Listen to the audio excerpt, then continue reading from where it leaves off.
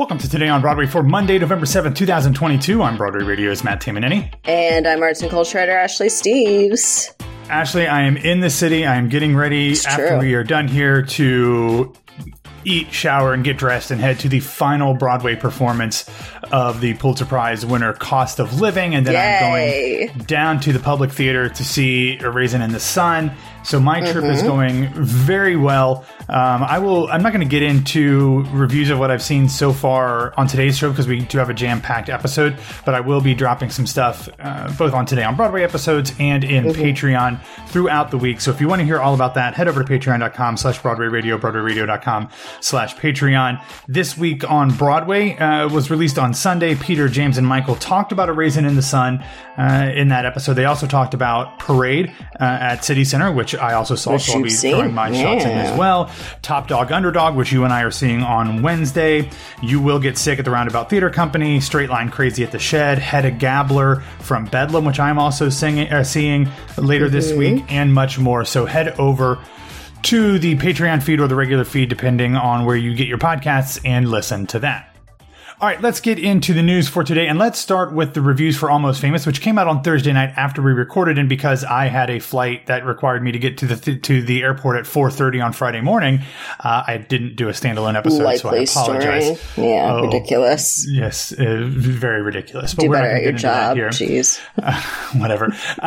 So we're going to start with the reviews for Almost Famous that are not great. Of course, we know that the show is playing at the Bernard B. Jacobs Theater for an open-ended run, and it is based on the film of the same name by Cameron Crowe, who now supplies both the book and lyrics along with Tom Kitt to the show. Kitt also does the music. It is directed by Jeremy Herron and choreographed by Sarah O'Gleby. The opening night cast features some really fantastic people, including Drew Gehling, Anika Larson, Soleil Pfeiffer, Chris Wood, Chad Burris, making her Gerard Broadway Canis, debut at that. Highly anticipated. Yeah, it's about time. Casey Likes is the lead role, which we'll get to here in a second, making his Broadway debut as well. The basic log line for the show reads thusly: Led Zeppelin is king, Richard Nixon is president, an idealistic 15-year-old William Miller is an aspiring music journalist. When Rolling Stone magazine hires him to go on the road with an up-and-coming band, William is thrust into the rock and roll circus where his love of music, his longing for friendship, and his integrity as a writer collide. Almost Famous is a hilarious and heartfelt celebration of community, family, fandom, and the power of music. I think hilarious and heartfelt might be disputed by some of these critics, but we will get into that. Yeah. The review aggregator site Did They Like It has collected 14 reviews. 2 of them are positive, 5 are mixed, and 17 are negative, or 7 are negative, not 17. So they collectively did not like it, in fact. They collectively did not like it. No. Let's start with Jesse Green from the New York Times, who was definitely in the negative column. He said, quote, "I'm sorry to say that despite the intelligence of the 2000 movie on which it's based and the track record of its creators, the stage musical misses every opportunity to be the sharp, smart entertainment it might have been. In retelling the story of a 15-year-old who gets sucked prematurely into the world of bands and groupies and roadies and drugs, it lands instead in a mystifying muddle, occasionally diverting, but never affecting." He continues, "Almost Famous is one of the busiest book musicals I can recall. The stage so constantly and minutely activated with choreography by Sarah O'Gleby that it soon seems as flat and futile as an ant farm. Big moments like Hammond's acid-fueled dive from a roof of a house into a swimming pool barely register. The settings by Derek McLean are resolutely unspectacular. And even in ordinary moments filled with overdrawn caricatures slamming into one another, it's often difficult to locate the important information amid all of the empty industry. The same underwhelming overload hampers the music, which is obviously a bigger problem for a musical. Of the astounding 30 numbers listed in the program, only 7 are what I'd call real theater songs." He goes on and interestingly doesn't spend a lot of time actually talking about the performances. He talks about them in passing, but never says this person is really great or does this or, this struggles. Is really kind of just in passing, and spends most of his review talking about how not good the show is overall, which seems to be fairly consistent. Brittany Samuel, writing for Broadway News, said, quote, "Unfortunately, when an original musical doesn't actually have anything original to say, every note falls flat. Similarly, Frank Rizzo of Variety said, quote, "One more thing the show misses, a respect that musical theater is an art form too, and not just a commercial commodity, something Lester Bangs, one of the characters, could relate to." Now, we can debate whether a Broadway musical is more commercial commodity than art form, but musical theater in general, I will agree with I'll to a let certain it pass. extent. Yeah. Jackson McHenry, writing for Vulture, said, quote, "This Almost Famous gives you all that and the music, but it also wants to be everyone's friend, cozy and familiar. There's no mud and guts to be found here," which is one of the things that the original film really kind of peels away and shows you some of the reality there. Interestingly, Badautri D. Chaudhry, writing for Did They Like It, actually did really like it. She said, quote, "Like a good old friend, Almost Famous takes you on a trip and brings you home safely. For 2 hours, I sat back, humming along, grateful I chose to share a profession with greats like Bangs, Fong Torres, and Miller, who are characters in the show." Overall, it's not great. I will end with Juan A. Ramirez of Theaterly, who said, quote, "It is a production so dull, with poor direction, ugly sets, uninteresting music, and flat performances that it really needn't exist at all."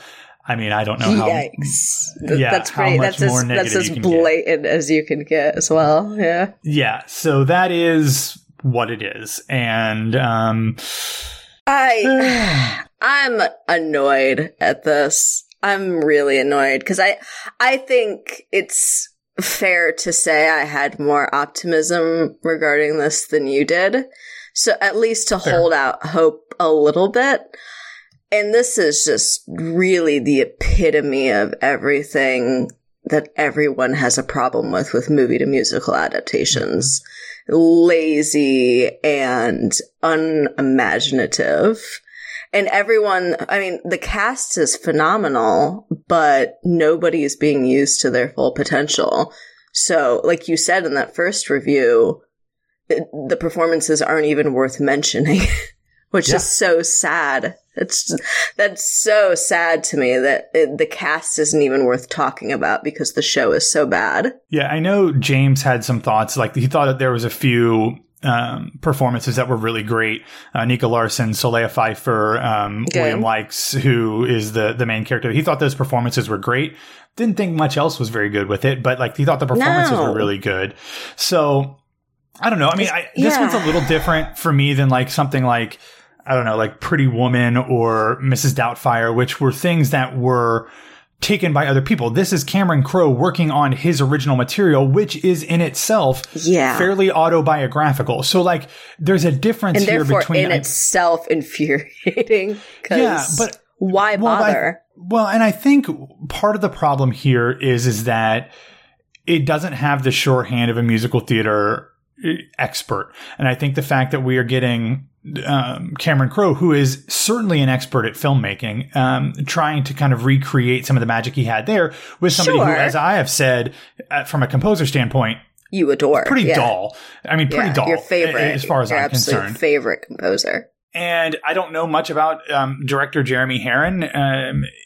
It doesn't seem like there was a lot of crafting going on that should have been part of this whole process. But Jeremy Herron did Wolf Hall on Broadway like in 2015, and he was the one who did The Noises Off for Roundabout a few years ago. Sensational. Incredible. Yeah, but not a lot of musical theater in there. That's this is his first Broadway musical. But it's still the structure of a Broadway show, or any show for that matter. And if every review is going to complain that your show is dull and unimaginative and the sets are bad and everything else, it's, obviously Cameron coming into this and not doing musical theater before, that's one thing. But if you have a team of people who are, whether they've done musical theater in the past or not, and have just done straight plays, they're still experienced professionals and should know what a show is supposed to look like. And this clearly wasn't it. Infuriating. I hate it. Well, all right. Let's move on from this. Yeah, let's move on from this. Unfortunately, we do have some really sad and shocking news, to be quite honest with you, that we need to share. Mm-hmm. It was announced on Friday that on Thursday, Oscar and Tony Award nominee Douglas McGrath suddenly died in New York City. You might remember I interviewed Douglas last month for his off-Broadway show, Everything's Fine, that was playing at the DR2 Theater. And he seemed great. I mean, he died at the age of 64. And I don't really even know much to say about this. As we talked about at the time, he had an incredible career as a writer and as an actor too, but primarily as a writer. He was nominated for an Academy Award for co-writing Bullets Over Broadway. He was nominated for a Tony Award for writing the book for Beautiful, the Carole King musical. He was also a director of both films and documentaries, including most recently Becoming Mike Nichols, another theater connection there for HBO in 2016, which is a fantastic film. Great. Amazing. Yeah.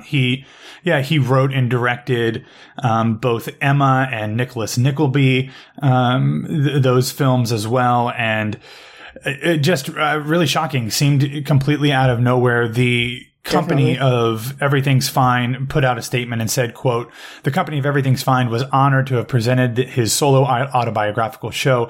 Everyone who worked with him over the last 3 months of production was struck by his grace, charm, and droll sense of humor and sends deepest condolences to his family." So many people from the Beautiful history, people who have been a part of the musical Beautiful, I saw putting out just really touching tributes to him about how supportive and lovely and wonderful he was and to work with. Just very kind. And I don't know, you just interviewed him a month or two ago, and I don't know what your gauge of him was like, but has always seemed like a very generous person. Yeah, he was great. I mean, obviously it's tough to get a true sense of somebody in a phone interview for, 25, 30 minutes, but he was wonderful and warm and funny and generous. And, there's a lot of times, this, when you do interviews, it's just like people are fine interview subjects, but they're just doing their thing. They're promoting their thing. It's a job. It's part of their job, which is not a problem. Like, I don't have a problem. Do your job. That's fine. No, it's part of the biz. Yeah, but then there are some people who just seem to really enjoy the conversation about their work, and he was one of them. And so we are very much saddened by this and send our thoughts out to his son and wife and everything. So, all right. Unfortunately, there is another passing that we want to talk about that does have not nearly as much theater connections, but does have some. The pop star and occasional actor Aaron Carter passed away over the weekend. He was seen off Broadway in The Fantastics and has done a number of other things theater related, including he was in Seussical on Broadway as a child. He appeared on Dancing with the Stars, and he's the younger brother of Backstreet Boy Nick Carter. If you followed along with his career and life since he was a child and a teeny bopper, Tiger Beat type star, he's had a very difficult life. Trust me. Yeah, lots of issues, whether it is drug related and health related that has nothing to do with his drug issues, a lot of family issues, a lot of mental health issues. So this is sad in every imaginable way. And our thoughts are with everybody who knew and loved him both personally and professionally. All right, let's get into this week's theatrical schedule. It is a very busy one, so I'm just going to run through it pretty quickly here. On Tuesday, we have the first Broadway preview of the one-man A Christmas Carol starring Jefferson Mays. That'll be playing the Nederlander Theater through January 1st. It is directed by Michael Arden. So when all you have to say is Michael Arden, Jefferson Mays, I'm like, holy crap, this is in it. This will be on my December trip for sure, whether I can get comps or not. I cannot miss this one. I may or may not have a comp for you if that's the case. Okay. Well, we'll talk about that. Then on Wednesday, we have the first Broadway preview of Ain't No Mo. It has been delayed. Obviously, they had some COVID issues, so they will be starting their performances on the 9th. Opening night is now scheduled for December 1st at the Belasco Theater. Written by Jordan E. Cooper, who is one of the stars of the show, and directed by C.V. Walker Webb. This is a show that Grace is very much looking forward to, so I hope that it goes very well for everybody over at the Belasco. Also happening on Wednesday is the opening night of the Public Theater's off-Broadway show, Where We Belong. It is by Madeline Sayed and directed by May Ann Teo. It is produced by the Woolly Mammoth Theater Company. It is not much that I actually know about. This is a show that is kind of flown under my radar, but I'll read you the description here real quick just because we haven't talked about it. But in 2015, Mohegan theater maker Madeline Syed moved to England to pursue a PhD in Shakespeare, grappling with the question of what it means to remain or leave as the Brexit vote threatens to further disengage the UK from the wider world. Moving between nations that have failed to reckon with their ongoing roles in colonialism, she finds comfort in the journeys of her native ancestors who had to cross the ocean in the 1700s to help her people. So really fascinating. Excited about that, and looking forward to reading the reviews on that. This one is currently scheduled to run through November 27th. And produced by Woolly Mammoth, too, as always does amazing work. Also, 80 minutes, no intermission, my favorite words. Yes, you gotta love that. Then on Thursday, November 10th, we have the Broadway opening for Kimberly Akimbo at the Booth Theater. Absolutely. This is a show that I think will feature very heavily in the Tony Awards conversation this coming season.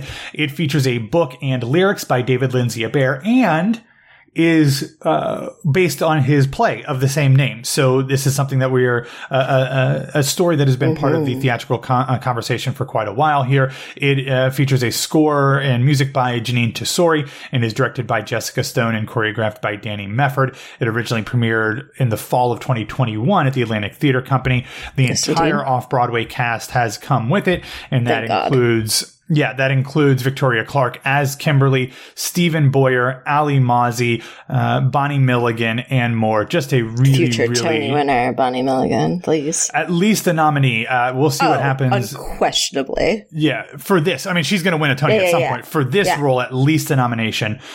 We will see what happens here. I think Victoria Clark, depending on what else comes in, is the front runner for Best Actress in a Musical. And she should be, I will say. Yeah, and I think you and I were talking about this before we started recording. Like, there's some things that will come in that will probably, depending on how things fall, very well possibly could contend with her. Specifically when they come in, if they have time to come in. Yes, there's one that will be coming in. I think it'll just depend on who gets, or where the possible contender gets placed, whether it's in Best Actress or Best Featured Actress. Yeah. But Victoria Clark has one Tony nomination, or one Tony Award and 3 other nominations. I think she is very much in the front runner spot for another one, at least nomination, if not for a win. Then on Friday, we have the first Broadway preview of the play Ohio State Murders at the James Earl Jones Theater, the inaugural show at the newly renamed James Earl Jones Theater. Exciting. This is the Broadway debut of 90-year-old Adrienne Kennedy. It is directed by Kenny Leon and has a fantastic cast, including Audra McDonald, Bryce Pinkham, and more. All you gotta say is Audra McDonald, and that's the end of conversation. True. Go get your tickets now. It is currently scheduled to run through February 12th, which is just a kind of an interesting, that's really kind of an interesting run to start in mid-November, open on December 8th, and then close in February, because normally these things, you know, just kind of disregard January if they're going to close that soon. If it's going to run through the spring, that's a different thing, but a kind of an interesting thing. But when you have Audra McDonald, you doing a show, I guess you just do it when you can. It's also true. Also, they know that they're going to have a chance with tourism season, and they probably have something else coming in the spring that they want to have a short run for this before. Absolutely. On Saturday is the official opening day of the Museum of Broadway, which you and I think, are going to go see on Thursday, right? Has that been confirmed? Whenever I get my new confirmation, surely. Great. But I'll be there regardless. Whether they confirm me or not, I will be there. Yeah.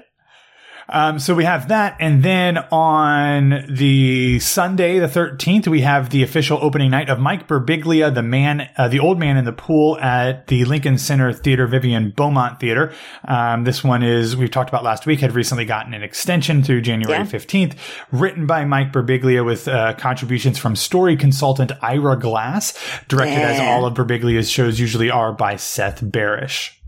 Also happening on Sunday, November 13th is the return engagement, the first preview of the return engagement of Fiddler on the Roof in Yiddish from the National Yiddish Theater Folksbane. This was a huge hit off-Broadway originally. I loved it originally. I'm very glad that it is having an opportunity to come back. I get to see it next Thursday, the 17th. I'm very excited about it. Awesome. All right, real quick, some other news that I want to make sure that we get into. It was announced on Friday that the current cast of Queens in 6 on Broadway will all be departing the show on December 4th. So that includes original Broadway stars Andrea McCassett, Brittany Mack, and Samantha Pauly, as well as some of the other folks who have come in since then. So kind of interesting that some of the folks are leaving fairly soon. Some of the replacements have only been in there for a while, but maybe they have other things. I don't know. It seems kind of interesting that they're all leaving on the same date. Cleaning house, I know. Yeah. I'm weird. Very interested, very, very interested to see who the new cast will be. They did say new cast announcements will be made in the next few days. So I'm assuming that could be today. So we'll see. It'll be very interesting to see how they decide to go about that. Another return trip for you.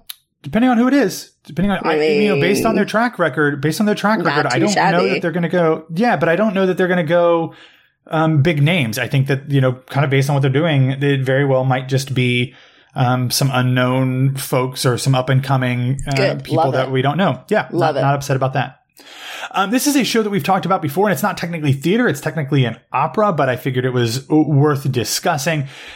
Starting later this month, November 22nd, Kelly O'Hara, Renee Fleming, and Joyce DiDonato will star in the world premiere staging of the Opera of the Hours, which is obviously the Academy Award winning film of the same name. I'll have all that information in the show notes if you want to check that out. And then we are running late, so I'm just going to drop in this article from the Broadway Journal. Philip Boroff goes deep into the fact that the SEC is probing some big, some hedge fund people who have gotten involved with Broadway, and everything from Hadestown to I forget the rest of the shows, The Kite Runner, and some other things in there that they might be doing some shady stuff in there.